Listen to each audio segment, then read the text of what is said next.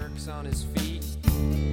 He looks up and gives me a grin and says, "Hey dude, you too must be from Marin."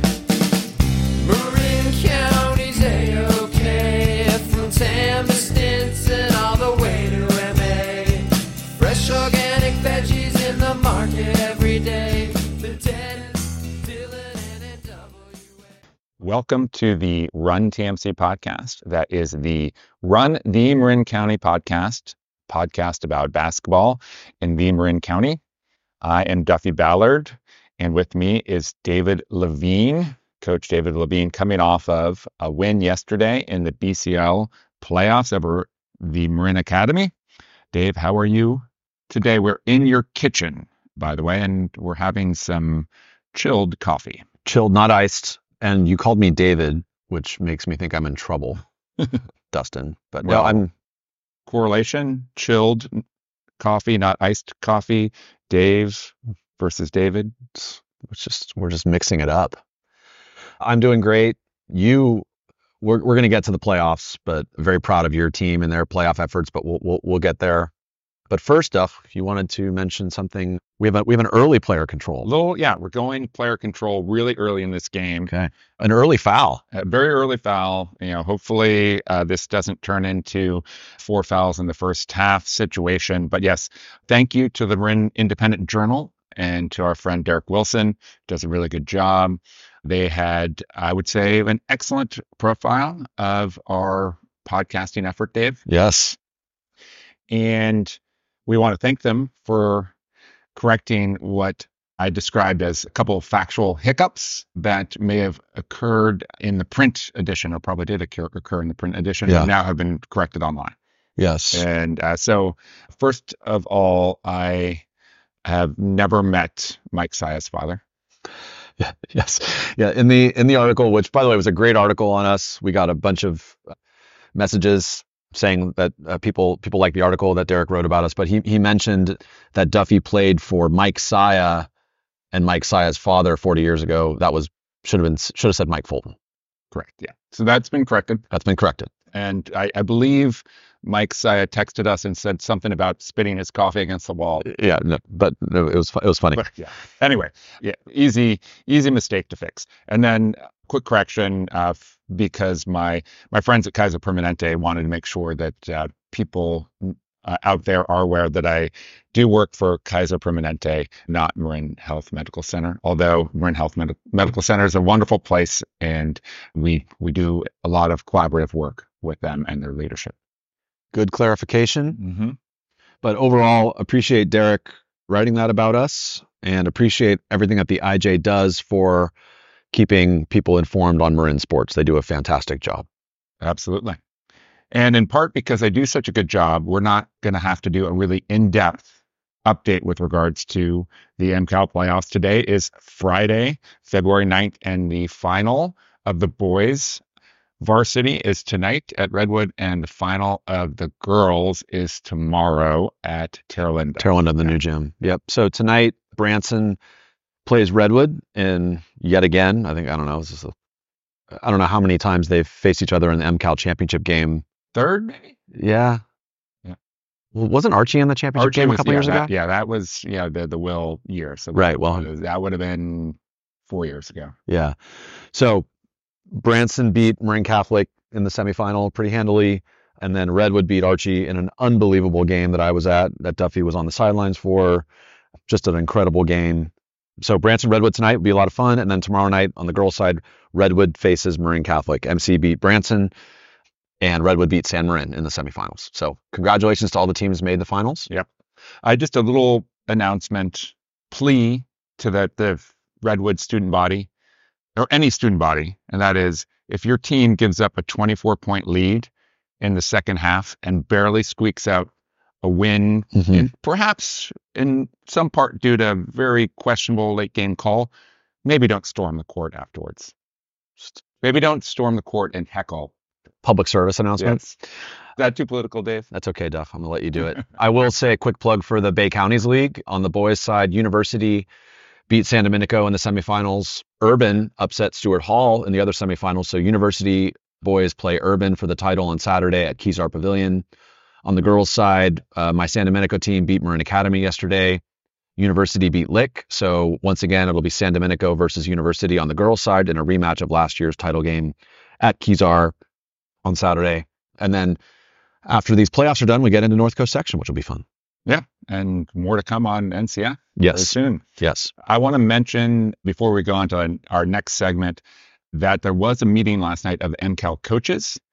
And so they are going to be choosing their player of the year and the first team, second team, third team. So we'll hopefully know that fairly soon. And they're also going to be talking about tweaks to the schedule, if any, for next year. So this has been an area that a topic that has been brought up again and again. Do you go back to the round robin? Do you go back to a hybrid round robin? Right. Or you maybe play some games in December and maybe play 12 league games? Do you allow all the teams to get a shot at the playoffs? You have 6, so hopefully my hope is that there'll be some more inclusion that allows for more home games in league and more inclusion into the playoffs next year. I'll be interested to see the outcome of that meeting. And I will say, Fulton and I were at the same meeting for the Bay Counties League this week, where we selected player of the year and all league teams for both the boys and the girls. And so we will announce that when it's official. But that was fun. You know the results. I know it, but I can't tell you. I think I know too. Could tell you, but then I have to kill you, Duff. Okay, moving on. What's next? We are going to JV. Man, I kind of would like to do sponsors now, but let's do the JV first. Yeah, all right. Yeah, I think we haven't talked a lot about the lower levels of play at the high school level, but these are boys and girls that are putting in a lot of effort. They play, in most cases, the same number of games as the varsity, the vast majority of cases, but they don't have a postseason. So the JV and freshman teams just wrapped up their seasons last week. And so we did some outreach, and we had some outreach to us and got some recaps of some of the top teams here in Marin. And special thanks to Tessa White, who is the mom of Harry White, who played for the Redwood JV, and I'm pretty sure he will be playing varsity next year. I think he's on the sideline in khakis. Yeah, so Harry was the only freshman to get pulled up to JV on that team, and they had a great season. The Redwood boys were able to win the league under their coach Khalil Murphy. They went 14-4, very good season. And yeah, a number of those boys on that team, 6 of them, are now on the sidelines for the varsity playoffs. They're in street clothes, but right behind the bench and kind of practicing with the team and involved in the postseason. Including, and player control here, I'm reading Tessa's note, it's not Harry White, it's Harrington White. Right. That's a great name. Just like I'm Dave and David. The Redwood Frosh team on the boys' side, they had really good year, a lot of talent on that team, players that you and I have coached before the high school level, including Eddie Poser. And that team ended up, I believe, going 24-1. Yes. Dave. And the only loss we talked about on this podcast back in December. Yes. So that was my son Holden and his freshman team coming back from a huge deficit to beat them in the Santa Rosa tournament final in overtime. But nice. They a very strong team, a lot of depth, really disruptive on defense and get out and run. Bunch of guys who can shoot the ball. So they have a pretty good future in the pipeline at Redwood. And then real quick on the girls side, there was no girls freshman league. Redwood and Tam, I think, were the only teams that had freshman teams. The Redwood girls had a fantastic season under Caden Korst. Girls side, we have a quick clip from our friend Tony Butler, who is the San Marin varsity girls coach, celebrating the success of the San Marin JV girls squad, which went 23-2, 8-0 in league, and won the league. So here's Tony. Take it away, Tony. Hey, what's up, guys? Coach Tony Butler here over at San Marin High School on the girls' side, calling to check in before playoff basketball. Just calling to reach out and give my JV squad some love. The girls went 23-2, 8-0 in league, and brought home the JV banner this year. So we're super proud of them, and they deserve some credit for just plowing through everybody in front of them, led by a couple freshmen, Avery Bishop and Eliana Schramm, and a couple returning players, Caitlin Burke, Olivia Maffei, and Sophie Dempsey, all contributed. But with such a small roster of only 9 for the back end of the season, we got contributions from all of them on a nightly basis. So super proud of them and can't wait to see what they do going forward. A special thanks to my coaches, Billy Reed, and Lincoln Green for their dedication and commitment to the program around the calendar. Just so lucky to have them as well. And that's it for now. Looking forward to some playoff at NCS basketball. Can't wait to hear what you have to say about it. That's about it for now. See you in the gym. All right. Thank you, Tony. And also thank you to the gentleman with the leaf blower outside. All right. So, Dave, let's talk sponsors. Love it. Okay. We have some re-ups on the layup, and these sponsors get a nice little mention. Would you like to mention these sponsors for us? I'd be thrilled. Karen Horsemeyer Real Estate. Thank you, Karen, for all of your support and your fabulous episode as well. Go back and listen to that one. So Karen Horsemeyer Real Estate, really appreciate you. And if you're buying or selling a home, call Karen. And then the Nike camps at San Domenico, Jeff Skaggs. I was going through the hub intersection and saw on a bus stop that there's a big flyer up there, Yep. big poster recruiting nice job, Jeff, and the staff for San Domenico summer camps and Medium. Where anyone can read, write, and find an audience. Listeners of the Run TMC podcast who have never subscribed to Medium will receive 25% off their first year of Medium membership by going to medium.com/discount and entering the discount code, all caps, RUN TMC, no space. That is a run, RUNTMC, not a runt MC. Runt Mick, Okay, Heather Sager. thank you. And let's focus on our menu item of the day from the hub. Usually, Dave, I will get a burger when I go to the hub, Mm-hmm. but I would say maybe 20% of the time, I'm going to look after my body with a superfood salad. You want to know what's in a superfood salad? Looking at your body, I would love to know how that happens. Kale. Number one, kale. Baby spinach, edamame, beets. Nice. Love me some beets. And it's not too many, but like a little, spattering of beets in a salad. Sure. Roasted sweet potatoes, avocado. I'm not a huge avocado in a salad guy, Dave, so I usually put that on the side. Oh, I'd give it to my wife. I got a bone to pick with you on that one, but go ahead. Keep going. Sweet walnuts, Ooh. the dried cranberries. I love cranberries in salad. I love them in bran muffins too, but that's a different topic. Crispy quinoa and couscous. And that is all dressed in a basil lemon vinaigrette. And I usually add some protein. I'm not adding the vegan patty. Okay. It's not really my thing, but I will usually add crispy chicken or maybe the chicken breast. Okay. One of those two. I have an issue with your avocado stance. I also don't know if I love the cranberry stance, but let's agree to disagree. There are other options for you, and you can custom the salad however you would like, Dave, at the hub. I love the hub. The hub in San Anselmo. Okay. Awesome. Thank you, Hub. Yep. Okay. I wanted to make one mention of a thing that happened in my CYO practice this week, Duff, if I may. Mention granted. Thank Motion to mention has been granted. Thank you, Dustin.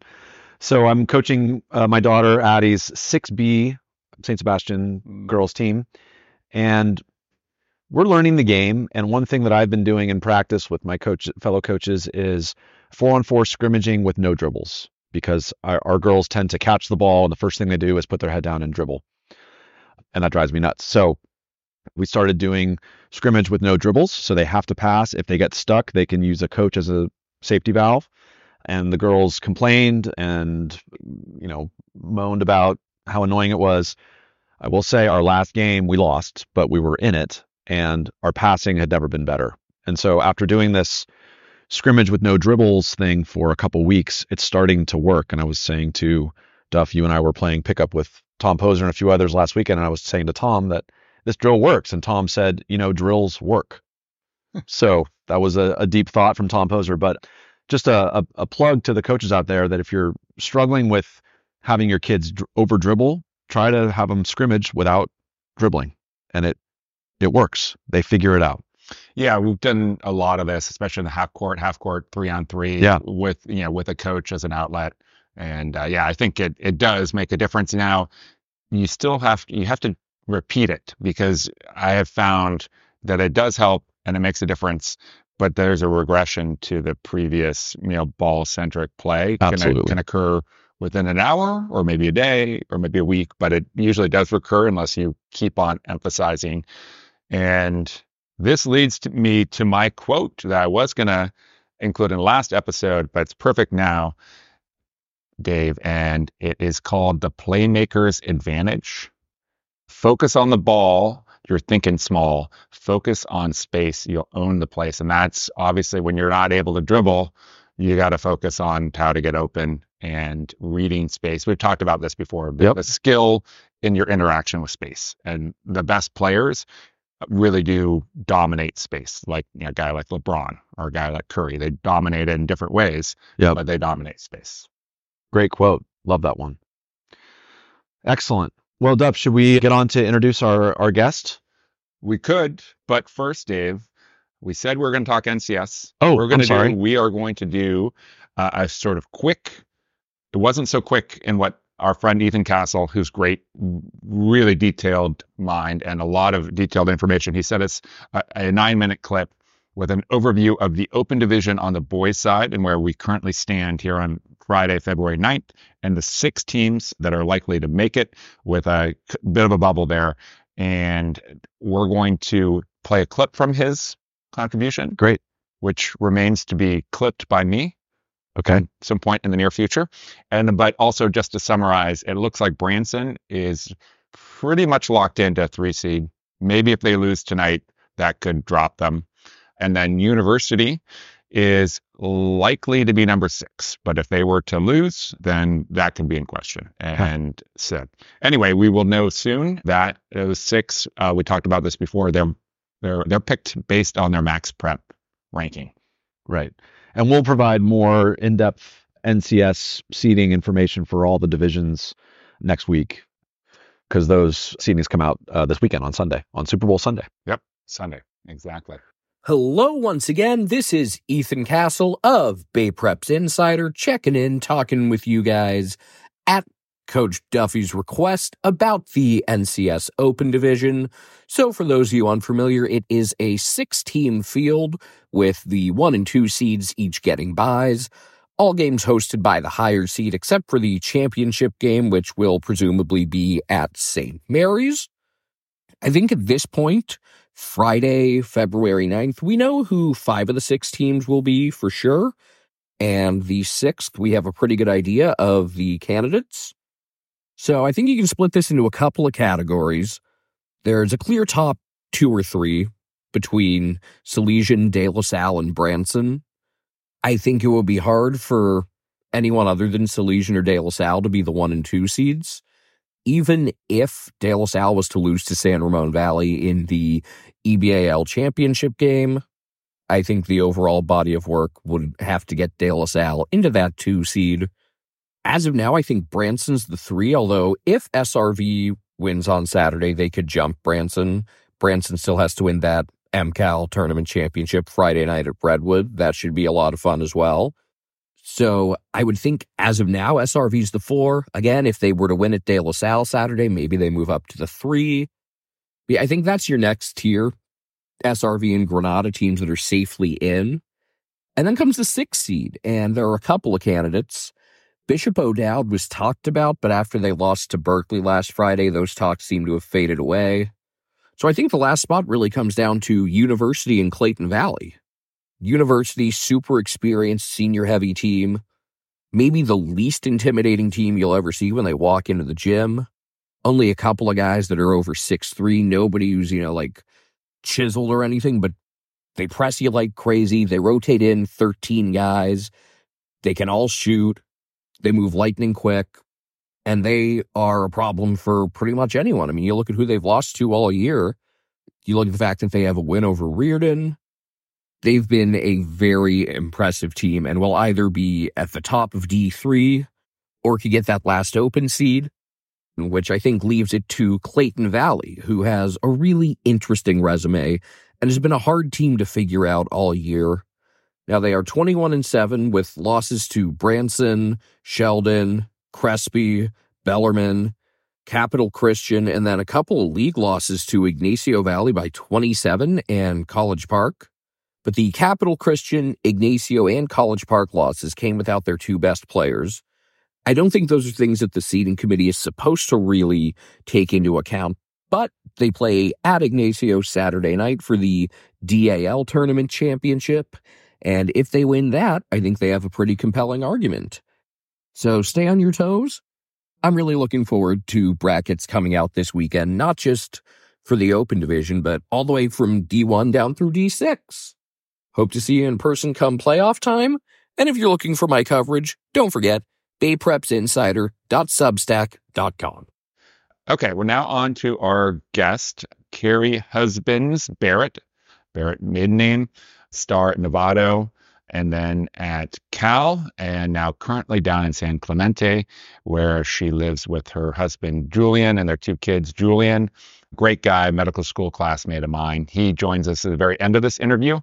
He and I played a lot of rec league ball together when we were in medical school and then living in Philadelphia. So great family, friends of mine, and now friends of yours, Dave. And Kerri just has a great perspective as a coach, player, parent, and also someone who spent quite a bit of time working and instructing on strength and conditioning. We don't get into it a lot in the interview. We'll talk a little bit about it on the outro, but her daughter, Kylie, is a really good player, freshman there at San Clemente High, and is already getting Division I offers. Yeah, I think it's important for that context. We mentioned Kylie a few times, and Kerri talks about her, as does Julian, but we didn't point out that Kylie is, as a freshman, already getting D1 offers and, is going to be playing on national TV in a couple years. So legit. This was a great interview. I've known of Kerri Barrett my whole life. I'd never met her before, but she's just one of the short list of names that you hear about as kind of the legendary women's basketball players from Marin. So awesome to talk to her.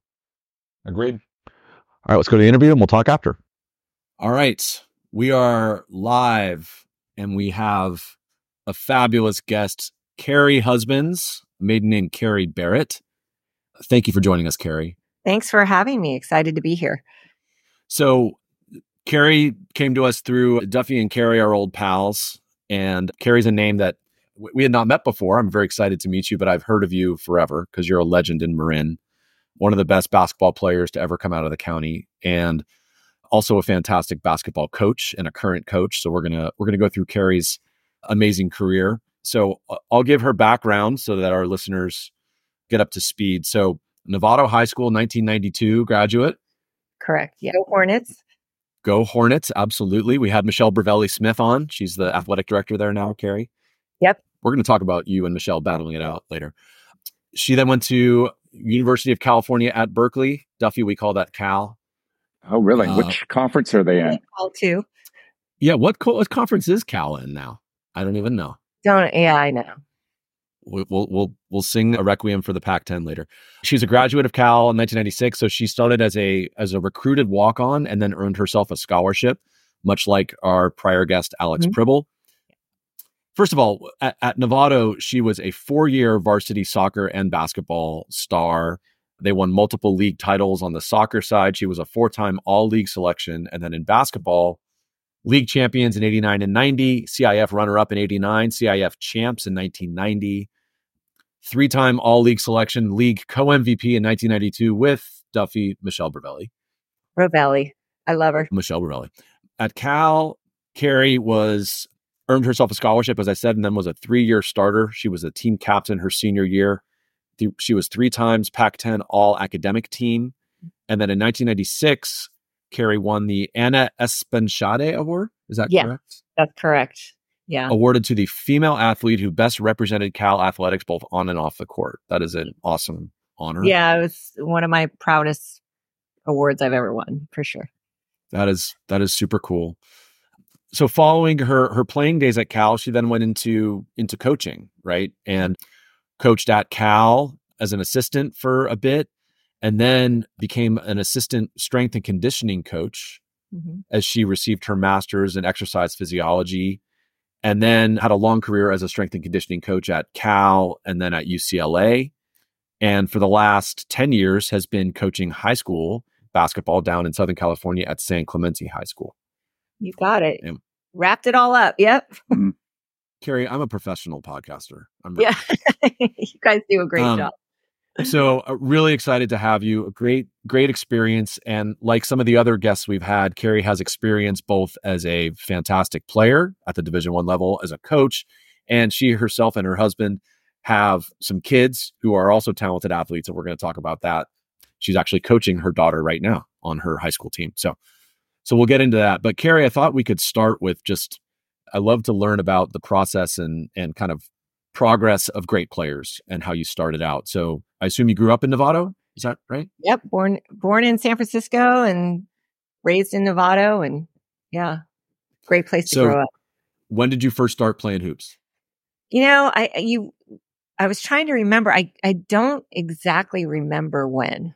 I think it was through Novato Parks and Rec. And I can't remember if it was like third grade or second grade. I played soccer before that. I played soccer from a young age, AYSO. And at that time, when I first started, there were no girls' leagues. So I played with the boys, which was great. And I did that for a couple years. And at some point, I was always tall. And I don't know, my parents were phenomenal sports parents. Like they just threw me into whatever and just let me go. And I think I started at Novato Park and Rec. And from there, I got picked up on a CYO St. Anthony's team. Oh, so the evil empire, Kerri. Yeah, I was St. Anthony's. Of course you were. So were you battling Michelle Bravelli even during CYO? Yes. Yeah. I think they were St. Rita's, right? Is that? I think she was St. Sylvester's. St. Sylvester's. Yeah, I can't remember. I remember all those girls, the Sanderfeld. It was pretty much the whole Sanderfeld team when I was, coming up. So when you played CYO, were you really good? Like even in 6th, 7th, 8th grade? Yeah, I had a great youth experience. I think I got picked up on a club soccer team, and it was basically, I was playing a little bit up, a couple years up, and it was basically the same basketball. We played soccer and basketball together. So it was the Vandentorn sisters, if you know Annie and TV Vandentorn, Melissa Perkins, Cindy Fife, Amanda Montgomery. I mean, essentially the entire basketball team was also my soccer team. So we were playing, at that time, we would play club soccer in the fall and the spring, and we would play basketball in the winter and the summer. And we would just bounce back and forth. And I was the youngest of the group, so I was able to play up. And then depending, when they all started going to high school, I had some other great players that I was playing with that were my age level. But it was a lot of fun. And I think spoke to our success when we did get into high school, because we'd all grown up playing not just basketball, but playing soccer together too. So we had a lot of really good chemistry. And one of the recurring themes that we touch on in these interviews is the value of playing multiple sports. And, when I was growing up, I remember I was always encouraged to just really focus, right? And you got to play all year round if you want to be really good in a sport. And I get that, but it's interesting to hear you talk about, here you were a fantastic sport athlete. Big multi-sport believer. I think you play as many sports as you can for as long as you can. Plenty of time, especially at a young age. Yeah. I mean, play everything. Don't specialize early. If you're good, you're going to be good. And I think I think I was a much better basketball player because of soccer. Yeah. Awesome. So, yeah, for sure. Question from Duffy. Does tennis count as a sport, or we're putting that over to the side? Wow. Late in life. Yes. So yes, it does. But I didn't start playing that until I'm an adult up here. So now I do play a lot of tennis. Yes. Pickleball. That was hurtful. The question is pickleball. The answer is no. Okay. All right. We just got that out of the way. Okay. Well, so basically we just eliminated our entire listener base because everybody in the world plays pickleball. Well, I'm just a little salty because our local club, they just gave away a couple more tennis courts to pickleball. So, it's hard to get on the courts. My wife is a tennis fiend, and we like pickleball too, but she's bemoaning the fact that pickleball is taking over the inventory of tennis courts. Yeah. Kerri, did you play pickup growing up? Pickup basketball? There wasn't, for me, there wasn't a lot of pickup opportunity. I was, when I've been listening to your podcast and I'm hearing about all these runs, I think I was fortunate. I had a couple things that went my way. One is my dad installed a basket in our driveway. So I spent hours upon hours just shooting in the driveway. It was my fun. It was my release. Yeah. I developed a fantastic baseline jumper because it was on this hill. So I had to make that shot. Otherwise I'd have to chase the ball down to a neighbor's house and crawl under bushes and stuff like that. So I actually made it a game. Like I had to hit that shot to challenge myself so I couldn't run down the hill. It's true pressure shooting. Right? It was. So, but that was just me in the driveway for hours upon hours. I was really fortunate that Larry Perkins, Melissa Perkins' father, took me on at a very young age. He coached us at St. Anthony's, and he was instrumental to me at a young age, like teaching me fundamentals.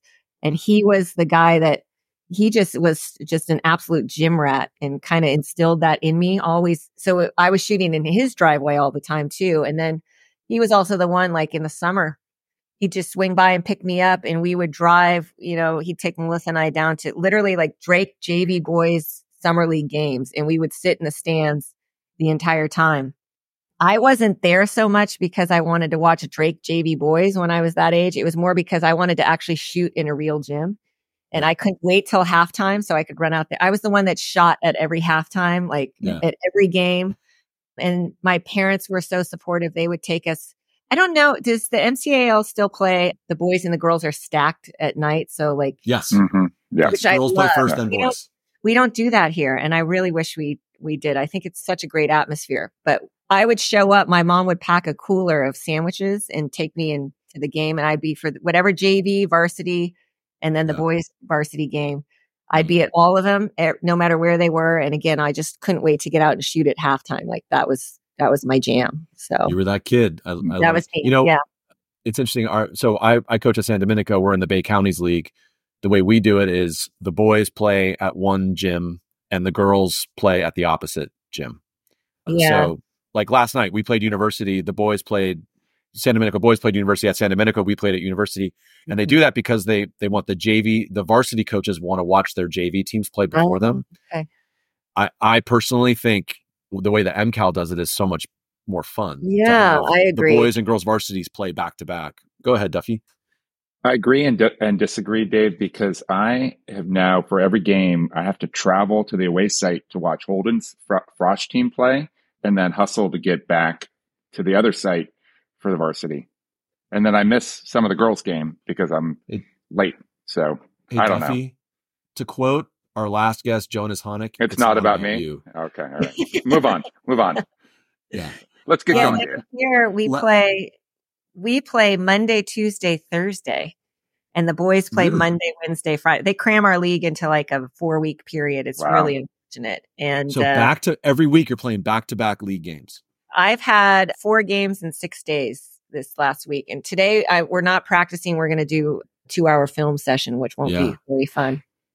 Just 2 hours. Their bodies need a break. So I told them, wear your sweats to practice today and be cozy because we're going to get into some deep dive into film today. So your own film or other teams or both? Today is our own film. So today is our own film. Okay. We've talked a lot about film in this, as you know, Kerri. All right. My last question for you on the pre-high school Kerri Barrett. Did you play against boys ever? I know you said in soccer you did sometimes, but did you ever play hoops against boys? Soccer when I was young? Yeah, I think I got more into playing pickup with the guys at the high school when I was in high school. Okay. And then when I got to college, oh my gosh, that was amazing. The RSF, which is the rec facility at Cal. Sure. Then I played with men every day and that was fantastic. But I just didn't have that, in Novato. I kind of lived a little bit further out from, there just wasn't a lot of pickup opportunity for me. I think if I had found it, I would have embraced it, but that came later. Okay, let's talk about playing for Novato. I actually recently was introduced to Ron Wheatley. I'd never met him before. I've heard of him. Fulton and I hung out with him. Great guy, spoke Great. glowingly of you. You played for him. He's one of the winningest coaches in girls MCAL history. He's won everything you could imagine. Talk about playing for Ron. He's great. I actually just talked to him yesterday for like an hour. I needed to pick his brain about some stuff. And he is very detailed, very organized, disciplined, instilled a lot of that into us with the teams. We played fast and disciplined. And together that's quite a good combo. Yeah, quite a good combo. And I have to say, a great X's and O coach, but really drilled the fundamentals with us. And he used to bring me into the gym. He actually had me playing when I think I was in 6th grade in the summer with some of his teams. So another thing that he did early, he used to do a 3-on-3 night in the summer. So I guess that is kind of like pickup ball. Sure. Yeah. And he would invite the top teams in the area to come into the gym. And the team that we ended up facing in the NorCal finals, CIF finals, both in 89 and 90, he would call those teams up in the off season and say, come into our gym and play 3-on-3 in the summer. Awesome. So you would walk in. It was not a friendly atmosphere. It was like a playoff intense atmosphere, playing Super 3-on-3 in the middle of July in a hot gym. So he really just wanted us to learn how to move without the ball and get that chemistry with each other. So he was fantastic. And another thing that he was really well ahead of his time in was the whole mental toughness training. He made us do a class with him where we went and sat in a classroom an hour a day for about a week. It was like a boot camp. We would practice and then go sit and do mental training.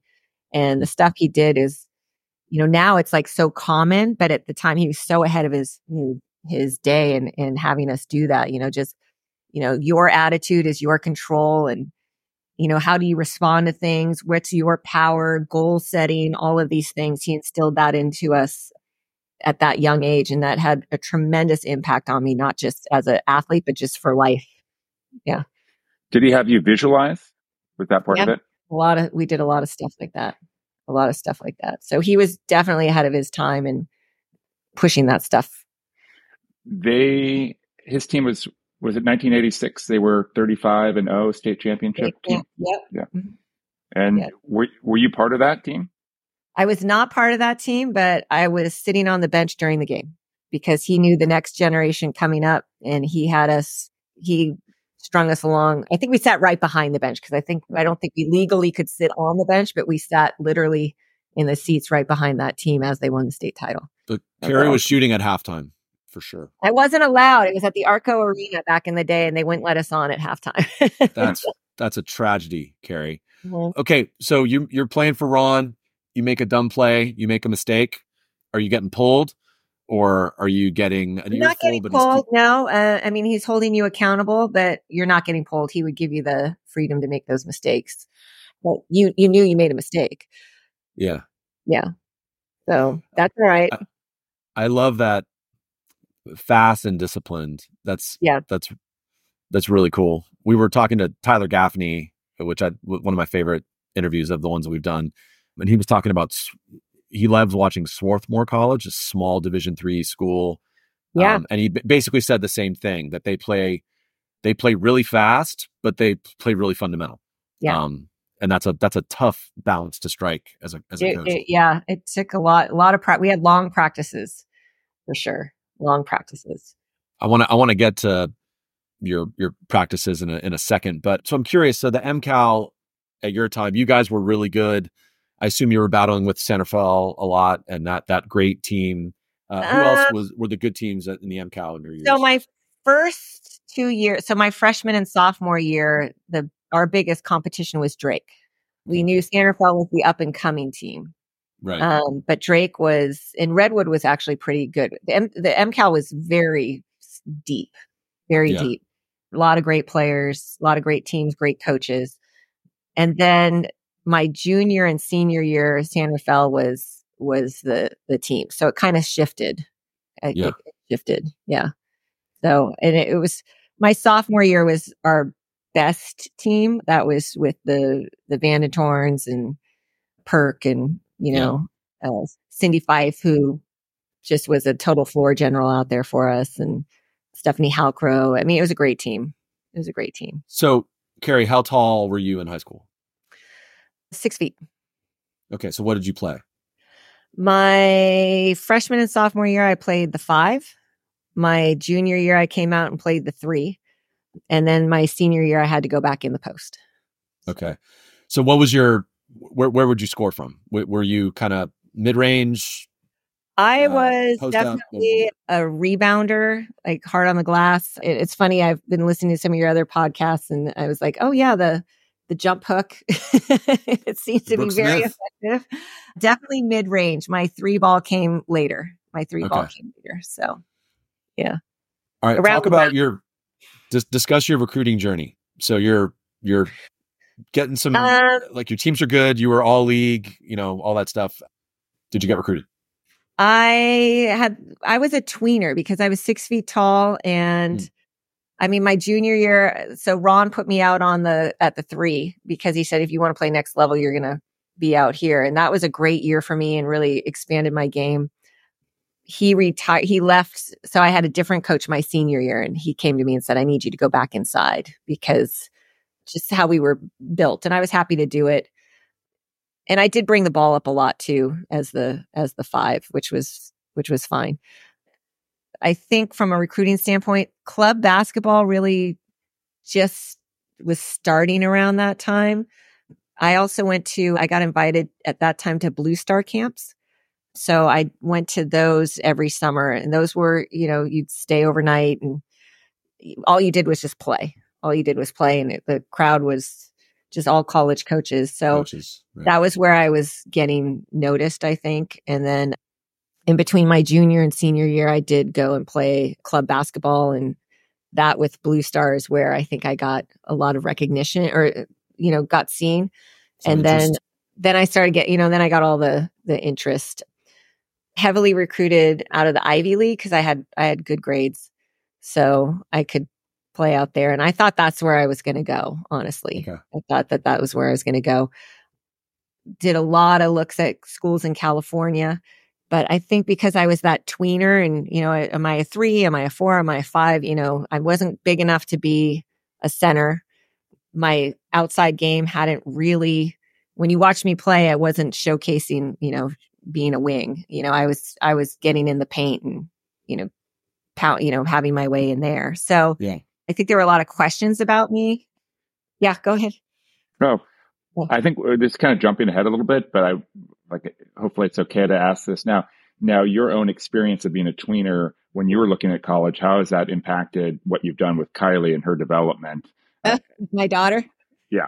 We put the ball in her hands when she was 7 and said, you're a point guard. I figured that might be the case. She's been the guard. So yeah. So even if she's 6'8", she's going to be a point guard. Well, no, she'll go in. What happened with her is from really young, she was very comfortable handling the ball. And then we put her on a boys club team and she was a head taller than all the boys at that age. So then they put her in the center. And that actually was great for her because she got really tough down on the block and learned how to rebound and learned how to use her body. So it was a good combination. And now that she's back with girls, she's playing right now she's playing like a 1, 2, 3, but I can swing her into the 4 if needed. So just depends. Oh, awesome. Yeah. We're going to positionless basketball. Yeah. That's what you're trying to do. Yeah. Yeah. Absolutely. So, Kerri, you're getting interest from Ivy's, other schools. How do you make the decision to go walk on at Cal? I ended up taking a recruiting trip to Cal, and I at first was like, it's right, it's 45 minutes from my house. I always had envisioned college as like you go away somewhere, and I think I had that picture in my mind. When I'd been over to Berkeley, I'd only really seen Telegraph Avenue. So I also had that picture in my mind. And they were really smart. They brought in a recruiting group for a weekend, and it happened to be the 1991 UW versus Cal Pac-10 football game weekend. And they were both it was going to decide who wins the Pac-10 that year. Cal actually had a really good football team that year. Wait a minute. Cal had a good football team? Cal had a really good football team that year. Just kidding. Yeah. And Russell White, he was like rushing. Totally. Yeah. Great Like running back. yards a game and, Yeah. all kind of stuff. So the entire campus was so energized. It was unbelievable. And then the game was incredible. I got to go to practices, hang out with the team. It was so fun. And I thought like every weekend was like that at Cal. So I'm like, this is where I want to go to school. And, such a great academic institution. And when it kind of came down to making that decision at the end, I did decide at the last minute, I went, it is important to me to look up in the stands and see my parents at games. I didn't think that was something that I was going to factor in, but I did. And I had an opportunity to go there and I thought, yeah, you know what? And they said to me, you're a tweener. We don't have a scholarship for you. We don't know. And I don't know if it was arrogance or stupidity or, lack of experience, but I'm like, oh, that's fine. I'm going to go in there and I'll get my scholarship. I had no worries. So, I love it. I don't know. Awesome. How much of a factor was style of play and coach? So was it Marianne Stanley? Was she there? No, that was Gooch Foster. Okay. Gooch Foster. Yeah. I had a coach, Denise Kerri, who played at UCLA. She was an All-American at UCLA. She's an Olympian, phenomenal basketball player. And she was the assistant coach at Cal. And she saw a lot of how her game was. She was the one that really believed in me. And still to this day, like she's fantastic. So awesome. She was the one that kind of, I think, nudged me into the program and went to bat for me. Very cool. Very cool. And so you get there, you walk on campus, you start playing hoops. How do you stack up as a freshman against that team? That team was really talented. We did beat Stanford that year. I think that was one of your questions. We don't need to talk about that anymore. We went to the NC2A tournament. At that time, the field was only 32. And we went out and beat Kansas at Kansas. And then we went to Villanova, who was at the time ranked number 1 in the nation. And we took them down to the wire, but we lost that game. We had an All-American point guard, Milica Vukadinovic from Yugoslavia, who was phenomenal. And the game was just, I think at every level, the game's just faster, bigger. And so initially, that was an adjustment, but I just, kept working hard and they recruited me to play the 3. So that's where I was playing. I actually ended up starting. We had an injury and I ended up starting 2 games up at Oregon and Oregon State as a walk-on. Wow. So my goal that year was there were 16 players on the team and only 12 could travel on away games. And my goal was I was going to make every single travel team. And that was how I was met. That was my goal for that season. And then what ended up happening is we had another international player that ended up not returning the next year. And she played the 4 and there was a hole in that position. And so I ended up as the power forward, as an undersized power forward for the next 3 years. But they adapted their system to fit like more of a 4 out. I was the trailer, I was the blue collar worker. I was the, gotcha. Go guard that really good player and run up and down the court. And that was a big part of my game too, is I learned that because I was undersized in the post, I had to really work to be in the best possible shape I could get in and I would sprint as hard as I could up and down the floor because I figured 6'5" can't guard if she can't catch me. And if nothing else, I'm going to make her tired. And it would work, but then, they'd sub her out and I'd look and there's another 6'5" coming in, especially Stanford and Oregon. I was like, oh my God, where are all these size? All this size coming from? I'd be like, yes, finally she's going out. And then there's another one coming in and I'm like, oh my God. But I think that also really launched me into, strength and conditioning and understanding like how important my fitness and taking care of my body was how it impacted my game and leveled the playing field for me at that level. So go Duff. Oh, I just want to clarify, Dave, that this victory of Cal over Stanford in what I believe was the Mountain West Conference, it occurred before your arrival on campus at the farm. Is that correct? Thank you for that that's critical. And we all know that Tara setting the record, that I had a huge part of that. Amazing. Yeah. Right. Yeah. Kerri, it's funny you talk about that. One of the things that I did, which was a sign of a future as a podcaster, but when I was the practice player for the Stanford women's team, I loved going to the post-game press conferences. Oh yeah. So the game would end. We go back in the locker room. We'd have a quick talk, and then Tara and two of the players would go to the press conference. And I would always just kind of tag along and stand in the back because I just loved listening. And I remember there was one opposing coach, might have been like Montana State or like a preseason game, and he basically was saying what you're saying. He's like, we thought we were fine, and then Olympia Scott gets in foul trouble and goes out, and then they bring in Naomi Mulatalo-Pele, who's awesome. He's like, basically like, what the F? What do we have to do? Yeah, they just have a constant stream of 6'4" talented girls coming in. Literally the two that stuck out during my time, it was Stanford and Oregon, where I'm like, oh my God, another 6'6" girl. Yeah. And that's kind of how teams feel in the MCAL playing against the Branson boys right now. It's like, oh really? They just keep throwing really talented, athletic players at you. It's like, enough. Yeah. Cool. Okay. So now you're no longer a walk-on, Kerri. You get a scholarship. I got it. Yeah. So just discuss the rest of your experience playing at Cal. And you were a starter for 3 years. You were team captain. Mm-hmm. First of all, was Gooch Foster your coach the whole time? Gooch was there the entire time, and then she retired my senior year, and I actually got asked to be on the hiring committee to help hire the new coach, and that was Marianne Stanley. So I was the student representative. They thought I was a good bridge for that since I was close to the team, but did not have any eligibility left. So, but yeah, playing at Cal was phenomenal. I couldn't ask for a better. I wish we'd won more games. We were a good team, but in a fantastic conference at that time. USC was unbelievable with Lisa Leslie, UW, Arizona, Ada Barnes, Stanford, always cream of the crop. UCLA was unreal with Natalie Williams. I mean, it was just every game was intense. So it was a great time for, at that time, Pac-10 basketball. So, and even today, it's a shame because I think the best top to bottom conference in women's college basketball right now is the Pac-12. I would absolutely agree. I've watched a lot of games this season, and it's amazing. It's amazing, and it just sucks that conference is going away, and there's going to be the diaspora of these teams. I'm really sad about it. But listeners, watch women's college basketball right now. It's always been great. It's really great right now.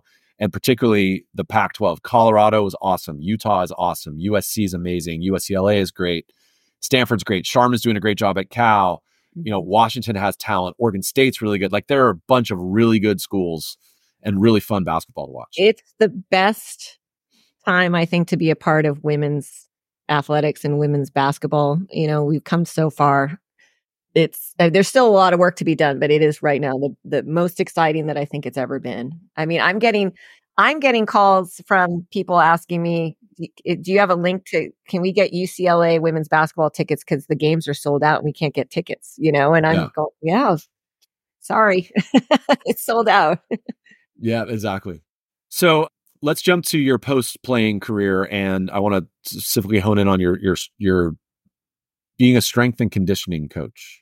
So I don't know if all of our younger players listening to this know that colleges have strength and conditioning coaches who are specifically tailored to make their players stronger, better in shape. It's a holistic approach, right? So discuss that role and how you liked it. Yeah, Cal was so good to me and continues to be so good to me. So I was really fortunate when Marianne was hired.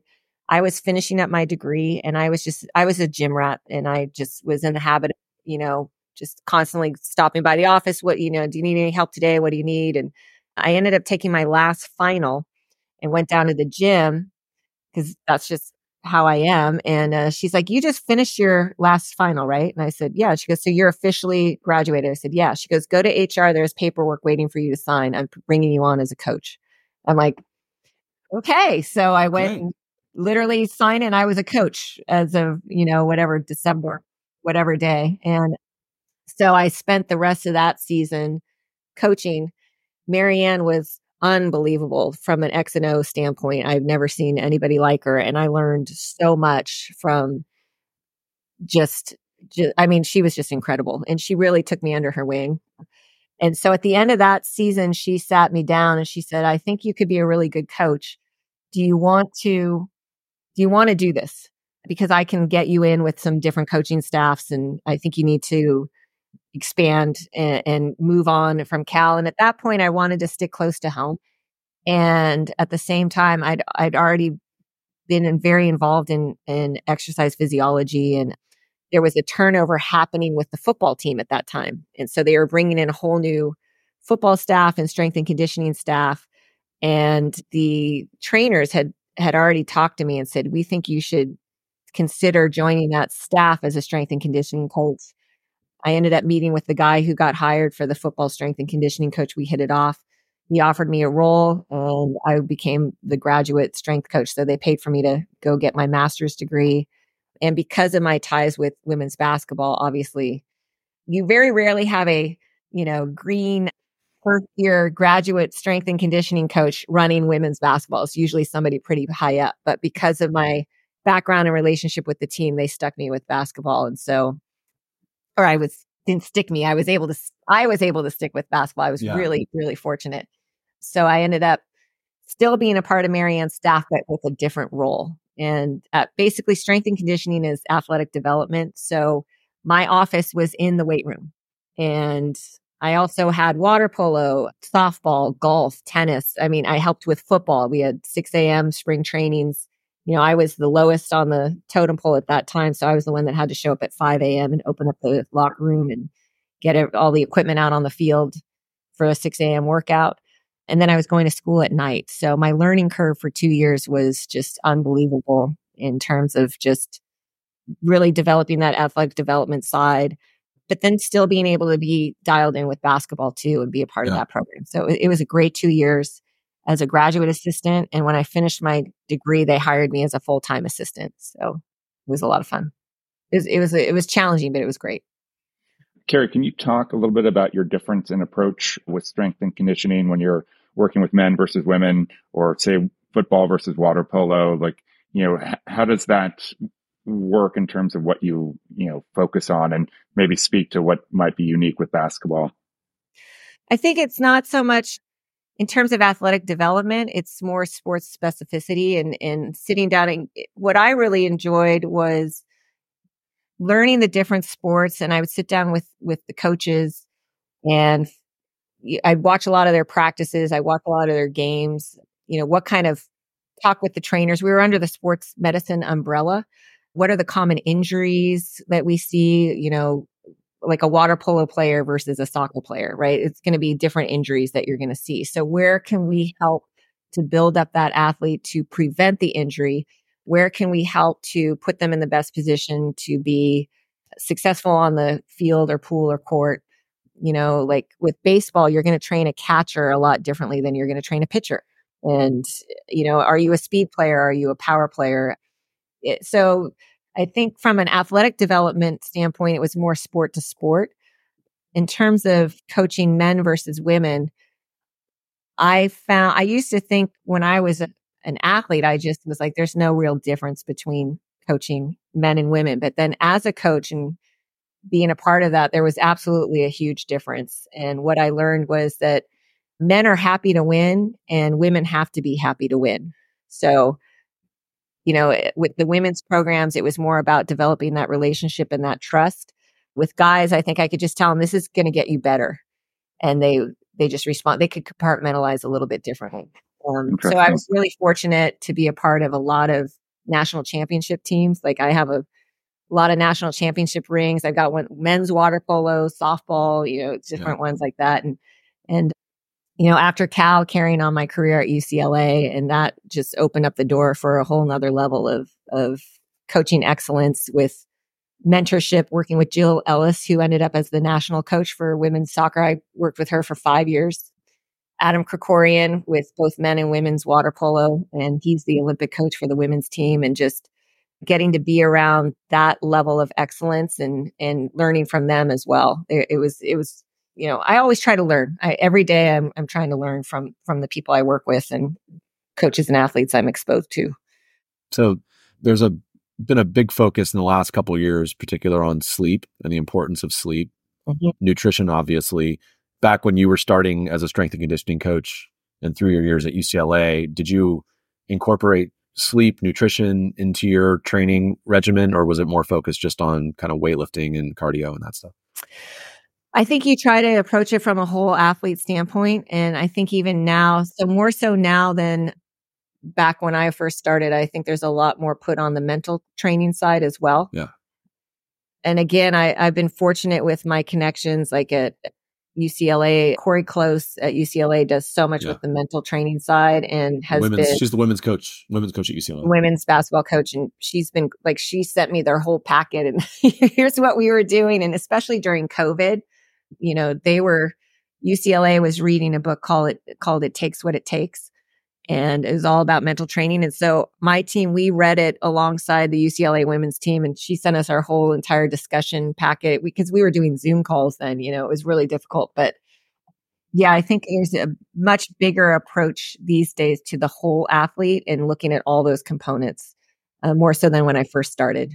But yeah, we had UCLA had a full-time nutritionist on staff that really helped. I think everybody does now, but back when I was doing that. So I went down to UCLA in 2002. So, okay. Yeah. Yeah. And you were, just to close the loop on your Cal experience. So Karen Horstmeyer was a basketball coach while you were a strength and conditioning coach. Yes. So I was there, Marianne, and then Karen came in. Karen was phenomenal. And Kirsten McKnight was on the staff too. Yeah. So, and Marin, great. She'll be on the podcast. I was just texting with her. Oh my gosh, she's amazing. So I think I mentioned to you earlier, she's the only player that I played against every level. So CYO, high school, college, and then we finally got to work together. And and I see her out on the club circuit and stuff like that. And we still communicate. So it's been great. Yeah. So Karen was fantastic. And then I got an offer to go down to UCLA and be the associate head. So that was really hard to leave Cal, but I made that decision. Sure. It was the right time in my life to do that for, not just career decisions, but personal decisions too. So that ended up being a really great move for me. So 10 years now, you've been at San Clemente High School. So you go from super successful player, awesome college level coach, and now you're coaching at the high school level. Describe your coaching style. Oh my gosh. I think I try to pull in from Stone. I've been fortunate being in athletic development and working with so many great coaches over the years, and also coaches that maybe weren't so great. You learn from everybody. I think I've tried to pull in a lot of the positives in the way of doing things that I learned from these amazing coaches that I was exposed to through strength and conditioning. And I think I try to be the kind of coach that I would have wanted to play for. So somebody that's going to hold me accountable, but definitely really foster relationships more so, put that first, and kind of teach life values through the game of basketball. I know that sounds cliche, but really it's about, I want my athletes to have a full high school experience and to come out on the other side, like, having really been happy, part of a positive culture at the school and in the program, leaving it all out there on the floor, but, being really proud of who they are as an individual, as well as, as a player. So. Awesome. I'd play for you. Go ahead, Duff. Yeah, no, totally agree. It's actually my father said to me not that long ago, he said, I don't know if he borrowed this quote or not. He said, good coaches make better players, great coaches make better people, right? And that's kind of why we're doing it, right? And however we can.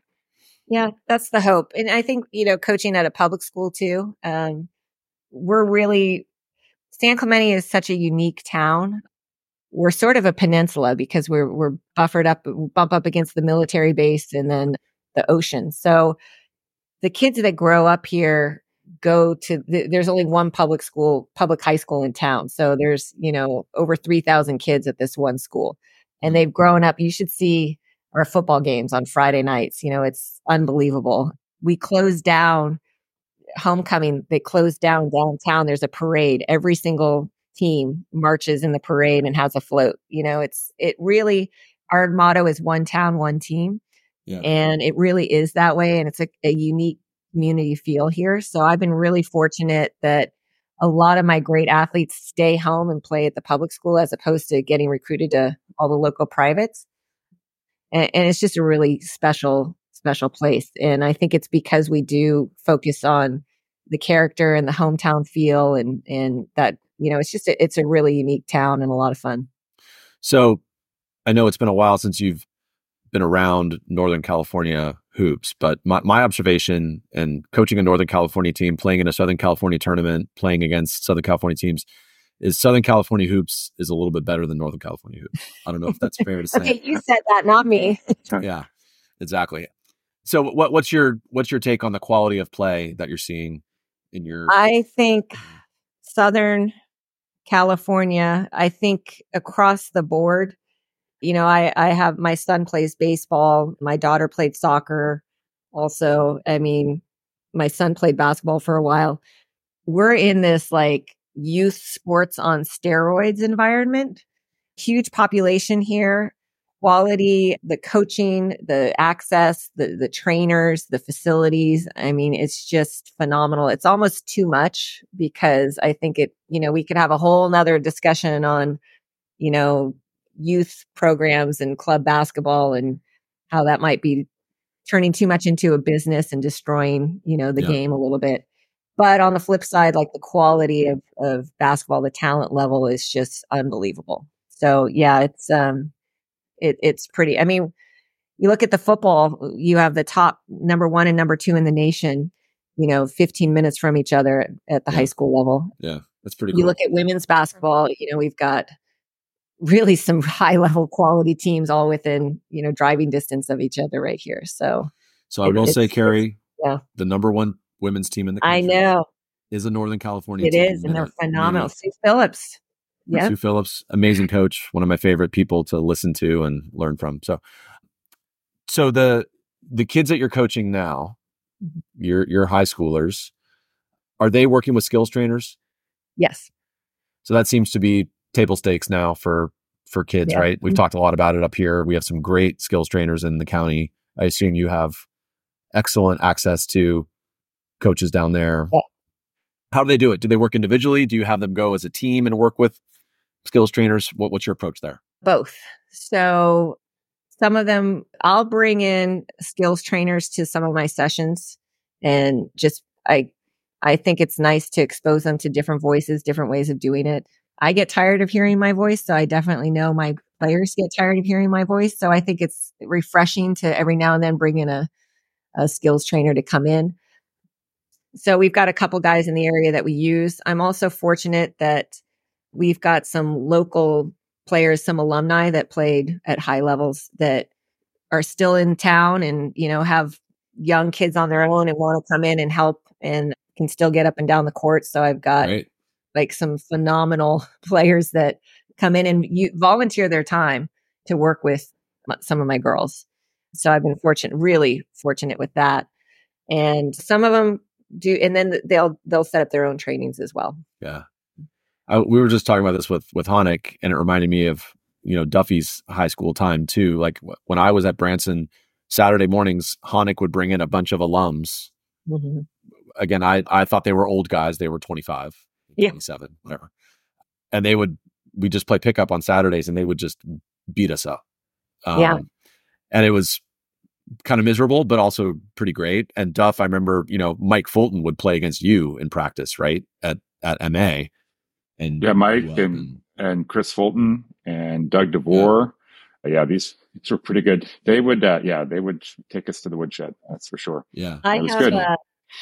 One of my assistant coaches, Erin Alexander, played in the WNBA, and she laces him up and goes against my guards, and couldn't ask for a more phenomenal assistant coach. She's so skilled and knowledgeable and amazing, and she played at UC Santa Barbara, as retired, Hall of Fame at UCSB, and played in the WNBA, and She's a paramedic firefighter here. And so she's phenomenal. But she'll come in and lace them up and let's go, girls. So couldn't ask for anything better than that. Amazing. Love that. Go ahead, Duff. It's not on the script, Dave, but I would like to ask Kerri, before we bring in her husband, Julian, I'd like to ask Kerri if she has a favorite drill that she runs with her team. There can be more than one. It's in the crunch time script, Duffy. Oh, it's not a crunch time question because we have to have some back and forth on it. Sorry. I have a couple favorite drills. So, and my players, I love drills that have a little bit of a competitiveness to it. So 11-man break is amazing. And What's that? Describe that one. Oh my gosh, it's a hustle drill. So it's just a constant 3-on-2. And there's one shot that's taken, and whoever made or missed, whoever gets the rebound, whether it goes through the net or it comes off, if you get your own, you're turning and you're going back down the other way 3-on-2.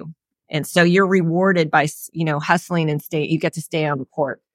And I always put like a point value system to it, and lately I've been giving 2 points for an assist, which is everything else is like a deflection or a rebound or a hustle or shot or a make is just worth 1.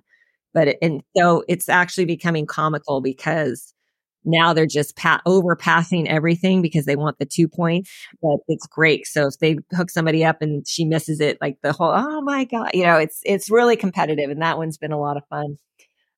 You run that as 2 teams? So you have like 2 teams that are like continuous? Individual. Okay. Individual points. All right. Got it. So you need at least 11 players to run it, but it's a constant 3-on-2. So it's just up and down, and there's no out of bounds. So sometimes that can get a little dicey when the ball's over, way in the corner and they're diving for it because, you want to stay on the court. Right. So that's a super fun drill. And the other one I love, we got it from Corey Closeup at UCLA. So we call it UCLA rebounding. And that one's a team drill. And it starts with, you go for like whatever amount of time, 4 minutes. So, you divide up into, red and black teams, and you've got to make one pass to the wing and then a skip pass. And it's an uncontested 3 from the opposite side. And you've got on the baseline is the defense coming out, and there's only 2 of them. So it's a 3-on-2, but you give up an uncontested 3 and the other 2 are rebounding. Got to box out. Yeah. If they hit the 3, they get 2 points, and you just keep it going on the scoreboard and the drill resets. If they miss, it's live. If offense gets the ball, they keep playing it out. They get 1 point for a putback. And if defense catches it, they just put the ball on the ground and get back in line, and the drill resets. So it gets really competitive. So you go 4 minutes, one team completely on offense, one team completely on defense. And then the other team gets to defend and they get 4 minutes, and it gets really, really competitive. And it's one of my team's favorite drills. Is there a point value to a defensive rebound? Nope. You only score when you're on offense. Okay. So, but you need to get those rebounds. And then you kind of know when you step out, like how many points you need to get to win. And they limit the damage. Defending. I mean, it gets really physical. So, and will you rotate people on offense and defense sort of each possession so that you have like 4? Yeah. Okay. All right. So I have 14 on my team right now. So we go 7-on-7, but there's only, there's a line at the top, but line at the baseline. Yeah. Defense will catch the ball, and instead of, giving it back up to the top, they'll like throw it in the corner because, they don't want black to get the ball again. Yeah. It gets a little chippy. So you have to kind of manage the girls. Right. The shooter, Kerri, the shooter can crash and rebound. So it's a 3-on-2 rebounding. Okay. Yes. So, but the shooter is uncontested. So the 2 are coming out, picking up the other 2. Yeah. Gotcha. That's awesome. I'm gonna use this one. Yeah, we learned that. We need to box out better. So that's learned it's a really great team, and we learned it at UCLA team camp. So that's why we call it UCLA rebound. So do you guys do a lot of shooting in practice? A lot of skill work? At the beginning of the year, we will have 2-hour practices, and like 30 to 45 minutes is devoted to skill and shooting. Now that we're so heavy into games, we practices are more gearing and prepping for the next game. So I'll open up the gym at other times for those that want to come in and get more shots up, but we try to incorporate that every day. but I'll do a lot more of it in the preseason versus now. So Yep. a little bit got it. shorter practices. I like to be a little more focused and respectful of their time too. Gotcha. Okay, Duff, do you want to bring in Julian? Should we bring in Julian? Do we want to bring him in? I don't know. Yeah. All right, I'm going to do a quick intro. So yeah, Julian and Kerri have been friends of mine and Angela's for quite some time. We haven't seen them recently enough as we should. So great to see you both, even though it's virtual. And yeah, you're looking good. Julian's got his Run TMC t-shirt on. And so yeah, Julian Husbands, he and I were in med school together at Penn. I believe we met maybe playing pickup at the Hutchinson gym, the Hutch at first. He's also a Cal grad. Maybe Gimbal, one of the two. It might have been Gimbal, yeah. And good athlete, great athlete in his own right. Excellent tennis player. So I'm glad we established that tennis is a sport. It is. And she only had one good answer for that one. And he and I played in rec leagues in Philly all the way through med school, played some really high level competition.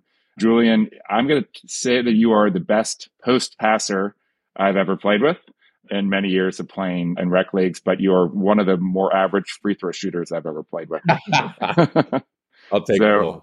Shots fired. So maybe we'll just start with you guys. You have two kids who are both excellent athletes. JMO, more of a baseball player, and then you got Kylie. How do you guys handle, maybe Julian first and then Kerri, like how do you split up, sort of the parent coaching fan, deal? Because it's a lot, especially if you're dealing with kids that are getting recruited to the next level. Well, so I think early on when the kids were playing two sports a lot of the time, and I would be maybe coaching JMO's baseball or Kylie's basketball, and Kerri would be either coaching club or other things. Like we would have to split up things based upon who could make what. And early on, our rule was they have to play two sports. Kerri in her talk emphasized the importance of multi-sport athletes, and that's something that we did at home until they wanted to make their own decision. So JMO played basketball as a freshman and then decided to focus on baseball as a sophomore. And then Kylie decided to focus on basketball as an 8th grade or something. Yeah. So we have different sets of kind of dynamics with both of them. Our son is tall and a kind of more of a late bloomer, but he's got a tremendous ceiling depending upon how much he wants to work and how strength and these kind of things come along. With Kylie, she was more advanced as a basketball player and a soccer player like earlier. So we dealing with different kind of dynamics. And the fact that we both coach and we see parents and we go to games and see, like when you're a coach and you see parents doing crazy stuff, like you don't want to be that person, and as a coach, like you don't want that parent in the stands to make the team look bad. So I think in a sense, like we're very quiet at games and because we know like the different dimensions that other people don't, because they don't have kids at the same level, nor have they coached, nor do they understand like how silly they look depending on certain things they do. So our kids know that we're there, but we try to more fit in the background rather than, I'm not going to, if my kids do something like bad, I'll like be like, ew, That's his favorite. Yeah. Like if Kylie misses a layup bad or JMO, gets thrown out by a mile, I'll make it clear, but I'm never going to say like, shoot it or the types of things that you hear from parents that you wish you did. Julian, what about if a ref makes... Oh, go ahead, Dave. Please go ahead, Dave. No, I don't want to dominate that. I'm just curious, Julian, how you handle kind of post-game drive home. You're a coach as well as a dad, right? And so, JMO, you're coming home after a game. Are you coaching him, or are you just being supportive, saying, "I love you, you play great"? So I was fortunate enough to have a fantastic sports parent. My mom was like kind of not as much because she didn't play a lot, but my dad like always would say the right things. So I try to just have the discussion and then let him or Kylie kind of talk about like what they thought in the game, and then kind of engage them based on how they want to communicate. So if either of the kids had a bad game, like I don't need to tell them that. they know, right? So if they want to understand like what can I do better or those type of things, I try to just let them drive the discussion. And now with Kylie on Kerri's team, and we're in the car sometimes after games, it's a different level. It's a different dynamic as well, because we would have different types of discussions when Kylie wasn't on the team.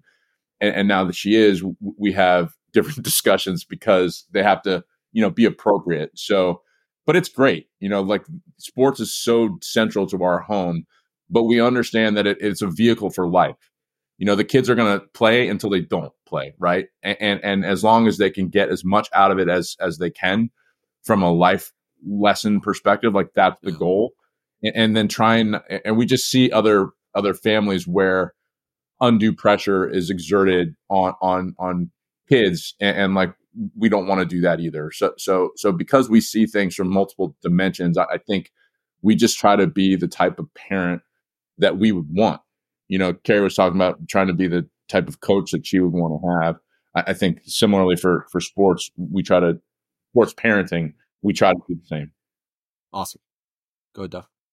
I was going to ask, what about if you're not as a coach, but as a parent, and you're in a game and the officials are just awful, and they make a call, say against Kylie, that a traveling call, and can you restrain yourself? Because sometimes I can't in that situation. But just wondering, how do you approach that? I can, because I used to be an official. I used to be a basketball ref and a softball umpire. So I kind of understand that too, and as a basketball ref, I always thought the hardest call was like out of bounds underneath the basket. Like as a player, you always know, but as a ref, like it's not always clear. And I also see other parents that do it a lot more, that look like idiots. So occasionally I might utter something, but it's, we have more bad refs than good refs in general. So I don't want to be that parent. So I do restrain myself because I see other parents, and then I also understand what it's like as ref, and like you're not going to make every call, and some of the more egregious ones you're like, come on, man, or woman, but and for any kid, like, and that's another thing I try to do. I try to be balanced. Like I will yell out positives to all the kids. And because I also think that's important when certain parents just kind of yell at their own kids or provide kind of support. I think that's not optimal either. It's their choice, that it's my opinion. It's not fact, but I try to, and especially now, like I'm the guy who does the huddle recording. He films. So that's. So you got to be careful. I'm the video. Yeah, right. Yeah. So I have to be more reserved in my commentary than I would otherwise be. I have to constantly remind him, everybody can hear this. Yeah. Forever. So if someone does something just so like clueless, like I have to just keep it in, which is hard. What about you, Kerri? If you're a fan, and which probably doesn't happen anymore, but maybe at AAU tournament, whatever, can you restrain yourself with bad officiating? Yes. You're both stronger than I am. Through gritted teeth. Yeah. No, So Kerri, and in the stands of an AAU game, are you quiet? Not talking about the ref, just talking about Kylie. She's playing. Yes, I try to be. I try to just be positive and encouraging, and I don't say a ton. And then after the game, I just always just say, I just love you competed out there and love watching you play. Super proud of you. And if he wants feedback, she asks for it. Every now and then there's a few times where I'm like, I want so badly to tell her something, and I'll say, do you want to have can I make like one or two coaching comments? And sometimes she'll say yes, and sometimes she'll say no, and I just have to respect it. Okay. And I'm not going to say anything, and just be quiet. Just be the parent. You guys play one-on-one, either of you with Kylie? I haven't lately. No, I don't play as much anymore, Duff. That's all downside for me, probably. I could use my body. Now, Jameson and Kylie play one-on-one. Yeah. The kids play one-on-one. Oh, nice. Yeah, that's awesome. Very cool. Duff, you got anything else for our friend Julian? Let's see. What do you admire about Kerri's game? And talk a little bit, because I know you guys, we played a little bit of half court ball together back in the day. How much do you guys play hoops together, and what do you admire about each other's games? Why don't we go there? We didn't play we didn't play one-on-one a lot. No. Like we did play together, which was fun. Played a lot at UCLA together. That was Yeah. Those were some great run. We had lunchtime basketball at UCLA. The LBA. The LBA. All the coaches. I got more work done at LBA because I would see all my coaches there than I would during the day. It was the unbelievable runs at Pauley at lunchtime basketball there. And Julian would come in and be the special guest star, a lot. Well, So I mean, that there are legendary runs at Pauley. I don't know if you guys were in the same, Magic Johnson's rolling down there, but they're those games. Yeah, that was a different part of the campus. I figure When the football coaches would come on, that was Bieniemy and those guys. That was nice runs. Yeah, there were some really good runs. Don't post Eric Bieniemy up. He'll crush you. That dude's thighs are like tree trunks. Good runs, but they liked Almost it when Julian would show up and play because they, there was another big post guy to go against. That was a lot of fun. I would stay on the outside. My outside game definitely developed a lot better, from the lunchtime basketball league. Kerri, you're a KG veteran now. That's what happens. Go ahead, Dave. So if you're playing together in those games on the same team, who's going to shoot more over the course of 3 to 4 games? She will. Yeah. And who's going to make more? Duffy, I'm sure you've seen, the patented Julian, baseline head fake, drop step, spin move. There might be grunt involved. Yeah. There's one that would work a lot. So hey, that's one more move than I have, Julian. That's good. Awesome. Well, should we move on to crunch time? Yeah, do crunch time. Maybe we can do them together. Although Julian, maybe some of the questions are not going to be relevant. But let's jump into crunch time. Okay, Kerri, toughest player you ever played against in Marin? In Marin, well, Bravelli for sure was super tough. And the one, she was ahead of me, but I got to play with her a little bit. She actually coached me for a year, was Melissa King.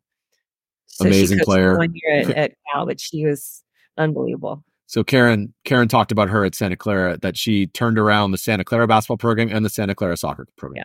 Yeah. Wow. Yeah. Single-handedly. She was special. So she joined the Cal staff 1 year that I was there. I can't remember what year, but that was fun to have that Marin connection. And for Julian, toughest player you played against at Cal when you were there?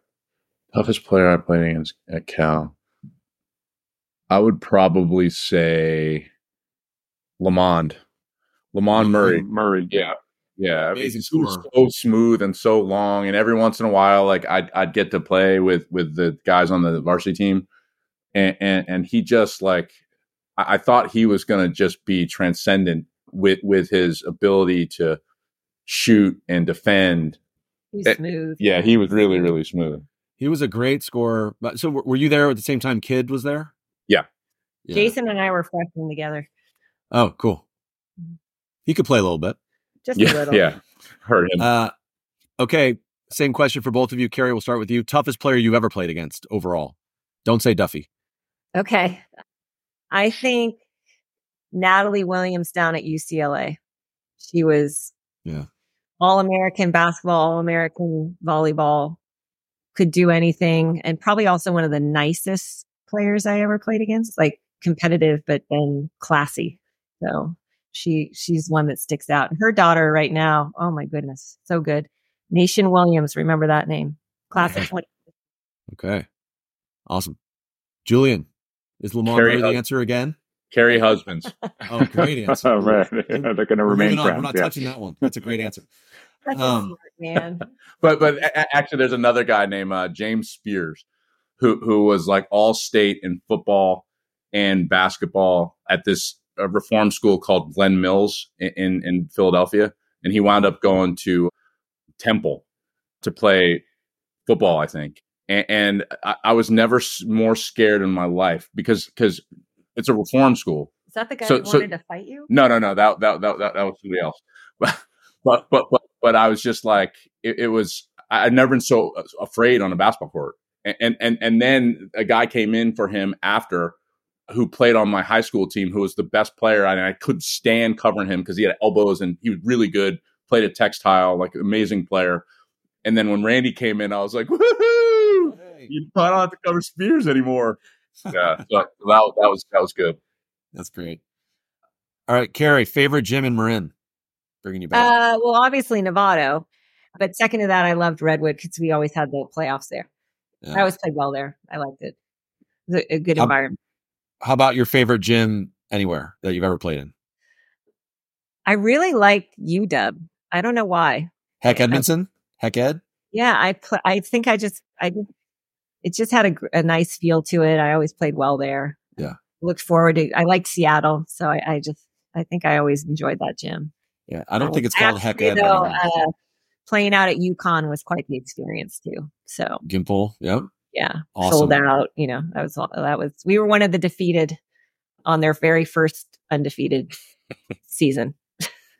Okay, important question, Julian. I don't know. Well, yeah, you went to Cal. Better burritos, Northern California or Southern California? Northern.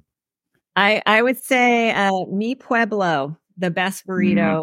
Whenever we're up there, like we drive in to get Mi Pueblo burritos. Mm-hmm. So I got the macho, man, and there's like a super macho like that. I think you might die if you eat one of those. Don't have that. Yeah, we took the family there this summer, and our son just was like, "This is the best burrito ever." So I agree. San Anselmo, love Mi Pueblo. Okay, so that's big. That's big news that we're breaking here because these are some OC Southern California folks. Yeah. Who know their stuff. Yeah. Duffy. Yeah. No. Okay. Kerri, your favorite Marin restaurant circa 1991. Oh, easy. Marin Joe's. Nothing has changed, by the way. It's the same staff. I love, but that was always a special. We would go there all the time with my family, with my folks. So. Same bread and cheese too. It's been sitting around since then.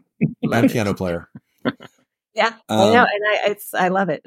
The iconic. Awesome. And last thing is we're all a bunch of, well, at least three of us here are Pac-10 people. Let's just have a moment to say thank you to the Pac-10 for existing. I know. That's it. I'm gonna miss it. Will it come back? Any chance? I don't know. No. I just got my friends just texted me the Stanford football schedule. Like, yeah, it's crazy, huh? We got the Cal one too. Yeah, we're looking at that. You gonna make the trip out to Syracuse next year? I don't think so. Yeah, it's crazy. Duffy, do you have anything else for our friends, the husbands here? Yeah, if you guys go out and play a game of horse right now, the two of you, who wins? She does. Yeah. Okay. I really haven't been petting the rock very much with my back not being the back that it was in the 20s and 30s. Even when he was at the prime of his game. That was such an excuse. Yeah, probably. Yeah. Oh, yeah. This is a podcast. You can say whatever you want. How about if you both get out on a short board and have to catch a wave in a minute? Who's got that? Oh, him. Yeah. That's fine. I don't do cold very well, so yeah. Kerri's watching film. If we go on a tennis court, like I can make her not be happy. Yeah. I can make her a little silly, but we don't do that very much either. I don't because I like being married. Smart man. Smart man. Yeah. It's been a smart man. Yeah. Well, Kerri and Julian, awesome to meet you guys and to have you on. Kerri, thank you for sharing all of your insights. You're obviously you know this well. You're a total legend in Marin. I mention your name a lot when people ask me, all right, who's upcoming on the podcast? And I say, Kerri, husband's Kerri Barrett. I'm like, oh my God, Kerri Barrett, she's a legend. So thank you so much for your time. We'll be rooting for San Clemente High School. Hopefully we'll see you guys in the state championships along with our San Domenico and Archie Williams boys teams. And we'll be excited to see your kids progress in their careers. Thank you. And Julian, awesome to meet you. Thanks for the insights. Nice, Dave. And he's a legend in many other ways. Well, we can get into that another time. Obviously. I've been wanting to bring my team up to like a tournament or a showcase or something in Marin. So maybe I'll get with you and figure something out. Let's make that happen. Marin Catholic has a really good girls tournament every year. I think we'll work on making that happen because it would be awesome to have you bring them up here. So it'd be a lot of fun. Thank you so much, you guys. Right. And Kerri, remember, don't hit any buttons right now. Leave. I heard that. Yeah. Don't hit leave. All right. Thanks, guys. All right. See you guys. Thank you so much. All right. Dave, that was fun. Good to reconnect with Julian and Kerri, and nice to meet their dog remotely. Yes. His name, Pandemic. Pandemic. Yeah. Clever. Yeah, very clever. Yeah. Yeah, great interview. What are your takeaways? Hit me with something, Dave. Thought Kerri and Julian were awesome. Few things I liked. They pointed out the Ron Wheatley discussion that Kerri mentioned. They played fast and disciplined. Thought that was a great combination, something that I think a lot of teams strive for and don't always achieve. So I thought that was great. I also liked her quote when she was talking about being a strength and conditioning coach, that men are happy to win and women need to be happy to win. And I think that's a astute observation. So thought it was really fun to talk to her. And then I'd never met, obviously hadn't met Julian before. He was great. I thought really cool perspective on being a parent. And again, we talked about this before. They have some really talented kids, right? Kylie, super talented, and it sounds like Jameson, their son, is also really good baseball player. So very athletic family. Yeah. Julian is one of the louder individuals I've ever known, and projects very well. So the whole idea that he's sitting there in the stands, quiet, keeping his mouth totally shut, is just kind of just funny for me to visualize that. Well, I was laughing, Duff, because when he mentioned that he's the guy who does the huddle videos for their team, and I was thinking about this because we had a situation where one of our family members on our team videoed our San Domenico game, and the opposing coach asked for the video because their video didn't work, and we sent it to her. But I was thinking, oh God, I hope that this parent isn't like saying disparaging things about our opponent because we're sending it to him. So, public service announcement to those of you parents or coaches who are filming, just remember that it's on film. Right. Or even like if it's the huddle that's set up in the gym, you as a fan, you better be aware of which side it's filming from. Right. You don't sit too close to that if you want to, sort of say anything disparaging, especially about the coaching staff of your own team. But yeah, that very good public service. I believe you can edit out the audio.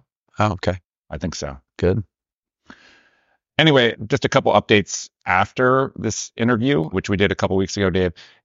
We touched base with Kerri and Julian, and San Clemente won the league, and they will be starting CIF Southern Section playoffs on Thursday. That was probably yesterday, home game against El Dorado, sorry. And 5 of Kerri's players were named all-league team, including Kylie, who has an offer, we understand, from Cal.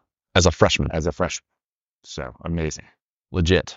Yeah, awesome. Really appreciate Kerri and Julian joining us. That was a great conversation. And it would be awesome if we could find a way to get Kerri to bring her team up to play in Marin, as she mentioned. That'd be really cool. And just happy for them. She mentioned it in the interview that they have been working up to this moment for quite a long time. Like she gets to coach her daughter, do something she loves. Her daughter get to see her daughter really take off and become an amazing high school player and likely a college player. Yeah. And she's got 3 more years of it. So, yeah. Amazing. Well, thank you, Kerri and Julian. And thank you, Dave. As always, David. Thank you, Dustin. And thank you, listeners and sponsors. Thank you to The Hub. Thank you to Karen Horstmeyer, Medium, and Nike San Domenico camps, and a couple other sponsors coming back soon, we think. And we just appreciate everyone sticking with us and continuing to listen and support. This has been the Run TMC podcast about basketball in Marin County. Thanks. Burke's on his feet. He looks up and gives me a grin and says, "Hey dude, you too must be from Marin. Marin County